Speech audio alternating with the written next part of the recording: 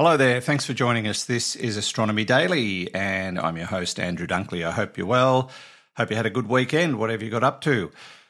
Today on the show we'll be looking at dark matter. Well, actually we won't be looking at it because we'll be talking about galaxies that don't have any, which seems strange. We'll also be looking at investigations into very weak gravitational waves. A super Jupiter has been discovered. And we find out about a man and his rock. That's all coming up on this edition of Astronomy Daily. Astronomy Daily, the podcast, with your host, Andrew Dunkley. As we welcome back to the virtual studio for another week, our AI reporter, Hallie. Hi, Hallie, what did you get up to on the weekend? Nothing much. Just had a quiet one, so I'm feeling relaxed and ready for another week. Well, that's what weekends are for, I guess. What about you, Andrew? Oh, I played a little bit of golf. We had a very good game.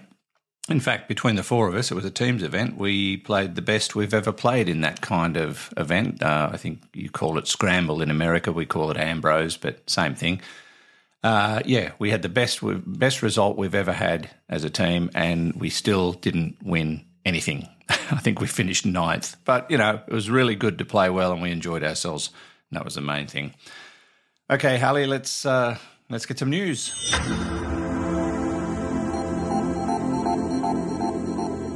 The National Astronomical Observatory of Japan's, NAOJ, main telescope recently received an upgrade that will allow it to simultaneously observe 2,400 astronomical objects at once. Those 2,400 objects will be observed by the prime focus spectrograph, which itself has multiple subcomponents and was developed by a dozen universities and companies on 4 continents. Its major components consist of a prime focus instrument, which contains 2,400 individual fibers and lets it concentrate on various parts of the sky.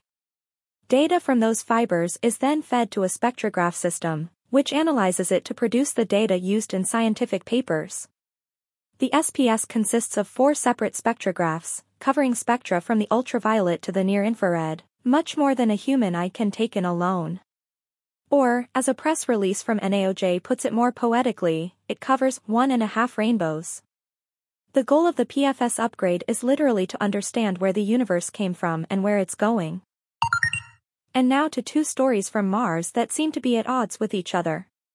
First, a study published in Science analyses multiple rocks found at the bottom of Jezero crater on Mars, where the Perseverance rover landed in 2020, revealing significant interaction between the rocks and liquid water. Those rocks also contain evidence consistent with the presence of organic compounds. The existence of organic chemical compounds with carbon-hydrogen bonds is not direct evidence of life, as these compounds can be created through non-biological processes. A future mission returning the samples to Earth would be needed to determine this. The study, led by researchers at Caltech, was carried out by an international team including Imperial researchers.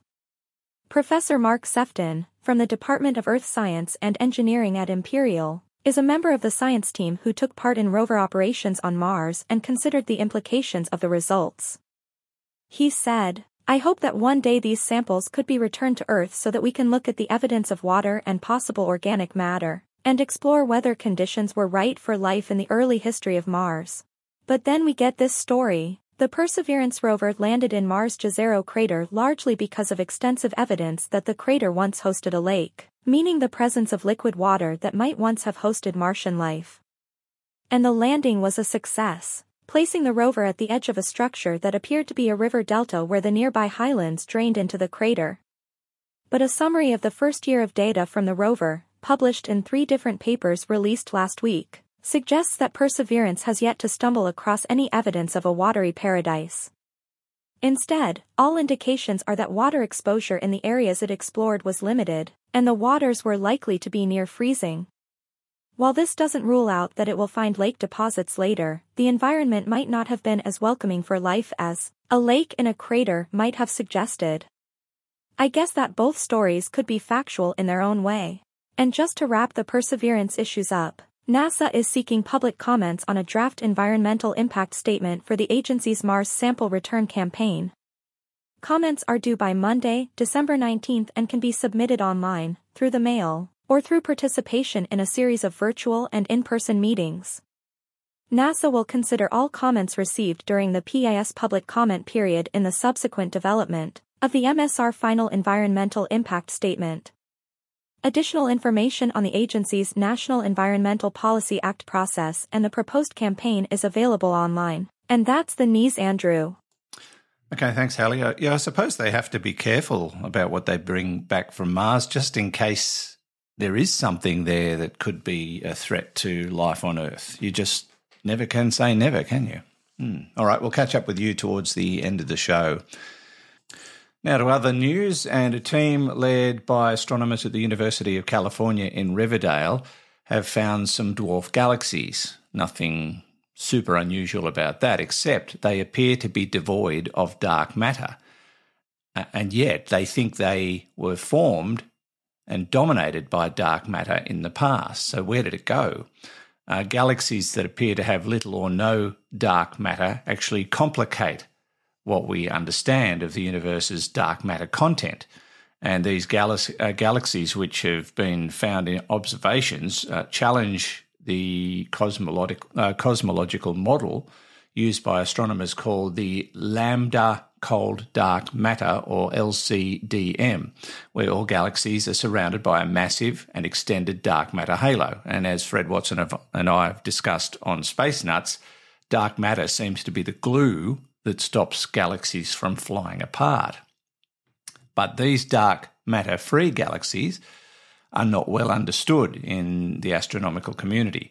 One way to study the possible formation mechanisms for these galaxies, the ultra-diffuse DF2 and DF4 galaxies, for example, is to find similar objects in numerical simulations and study their time evolution and the circumstances that led to their dark matter loss. Jessica Doppel is a graduate student at the UC Riverside Department of Physics and Astronomy, and the first author of the research paper published in the monthly notices of the Royal Astronomical Society, and explained that in the LCDM universe, all galaxies should be matter-dominated. Dark matter dominated, that is. So where did the dark matter go? Well, the researchers used the Illustris simulation to investigate the origin of these odd dwarf galaxies. They found simulated analogues to dark matter-free dwarfs in the form of objects that had evolved within the galaxy clusters for a long time and lost more than 90% of their dark matter through tidal stripping, the stripping away of material by galactic tidal forces. And they say it's the same mechanism of tidal stripping that is able to explain other properties of the dwarfs, like DF2 and DF4, for example, in the fact that they are ultra-diffuse galaxies.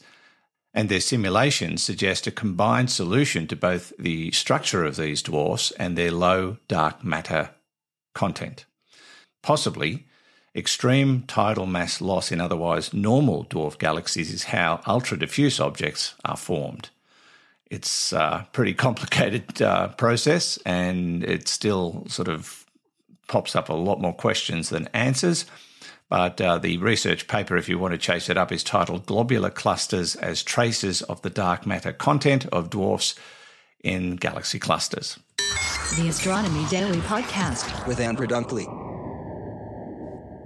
Now, one of the newer areas of astronomy investigation is to find gravitational waves, and Indian astronomers have released their first set of data that will be vital for an international collaboration to detect extremely weak gravitational waves by listening to the symphony of black holes in the universe, to quote them. Once detected, such low-frequency gravitational waves would give scientists a novel way to look at the universe from a completely new window that was opened up in 2015 with the discovery of the first gravitational wave.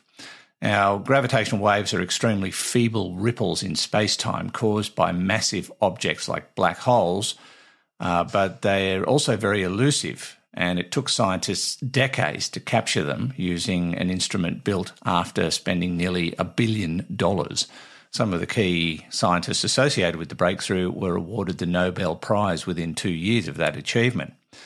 But that was only kind of half the story. All the gravitational wave signatures picked up so far are high-frequency waves, and identifying the low-frequency ones is even more complicated. And that's what this international collaboration, spread over 4 continents, is hoping to achieve, according to lead researcher from India, Bal Chandra Joshi, from the TIFR's National Centre for Radio Astronomy. For more than a decade, Joshi and his team members observed pulsars using the upgraded giant meter-wave radio telescope. The pulsars are rotating neutron stars that are known to emit beams of electromagnetic radiation from their poles with such precise intervals that they're considered better than atomic clocks, and they're known as nature's best timekeepers. But there are fine delays in the arrival times of radio pulses from one particular group of pulsars, millisecond pulsars, which Indian scientists captured in the last 3.5 years, and the data would help filter signals from background noise while identifying low-frequency gravitational waves. So it could be a very big achievement if they can capture these things, and gosh, who knows what kind of windows of opportunity will open up in our understanding of the universe thereafter. Now, researchers at the Max Planck Institute for Astronomy have discovered an extremely young super-Jupiter, and they've measured its mass and radius. This is the youngest exoplanet planet of its kind for which astronomers have been able to determine these properties. And those properties are very puzzling because they can't easily explain them. And they don't really have anything to compare with our current understanding of planetary formation. We're talking about planet HD 114082b, located 310 light-years away in the constellation of Centaurus. It orbits a sun-like star at a distance of about half that of the Earth from our sun. And it's the size of Jupiter, but it has 8 times as much weight. That makes it twice as dense as Earth, something that's not just remarkable for a gas giant, it simply doesn't fit our current explanation of a gas giant. HD 114082b is currently the youngest known gas giant planet with an established mass and radius, according to Olga Zakharay, the principal author of the study. Now, most gas giants form through what's called core accretion, but planet HD 114082b is too small, so it either cooled much faster than expected or it had a much larger and denser core, or possibly both. But 2 other very young Jupiter-like planets also seem to be better explained by the cold start theory.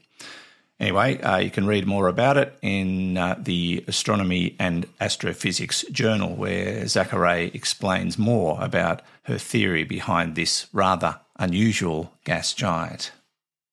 And finally, to the story of a man and a rock. Now, this dates back to 2015, when a prospector in Australia by the name of David Hole was working down near Melbourne in the Maryborough Regional Park. He had a metal detector, and he found something that wasn't quite normal, and it was very heavy, a reddish rock resting in some clay. So he took it home, he tried to crack it open, and everything he did was an absolute failure. It was solid. This thing, he tried an angle grinder, he tried a drill, he tried pouring acid on it, he even tried a sledgehammer, could not open it up. Anyway, he kind of just let it sit by itself for a while and left it for a few years until around 2019 when, from the Melbourne Museum, geologist Dermot Henry had a look at it and turned out to be a meteorite. So they started looking into it. And they have now discovered that it is a very unusual rock. Researchers say it's about 4.6 billion years old.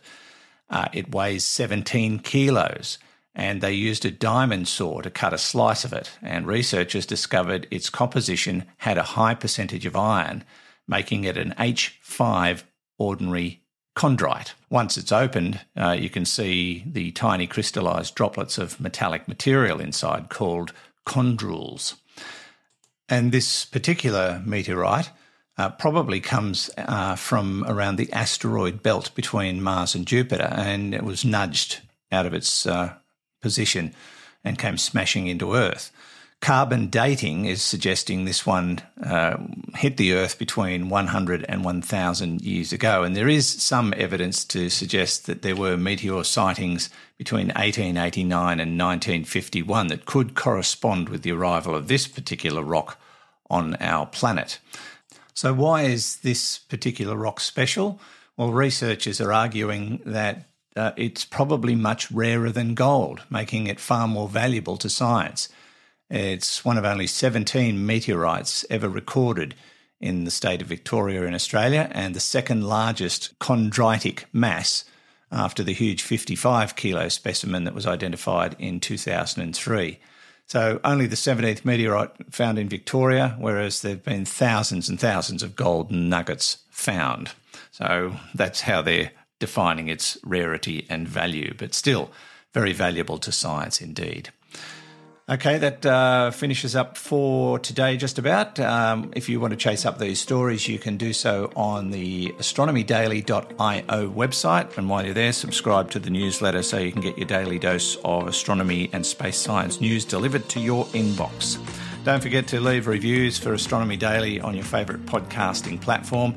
And if you'd like to talk astronomy with other like-minded people, why not join the Space Nuts podcast group on Facebook, because that's where you can compare photos and talk about what's going on in and around the universe, compare or ask questions, and everyone's got their own ideas as to what the answer might be. It's a fun group and very worthwhile indeed. Anything before you go, Hallie? Yes. Did you know that today is Red Planet Day? I did not know that. What's that about? It's about Mars. Silly. But seriously, Red Planet Day is celebrated on November 28th and commemorates the launch of the spacecraft Mariner 4 by NASA in 1964, which was the first craft to ever reach Mars. It took almost 8 full months for the craft to reach the Red Planet, finally performing a flyby on July 14th, 1965. Wow, very cool. I was about 2 years old when that happened. Okay, thanks, Hallie. We'll catch you again tomorrow. Bye. For now, this is Andrew Dunkley for Astronomy Daily.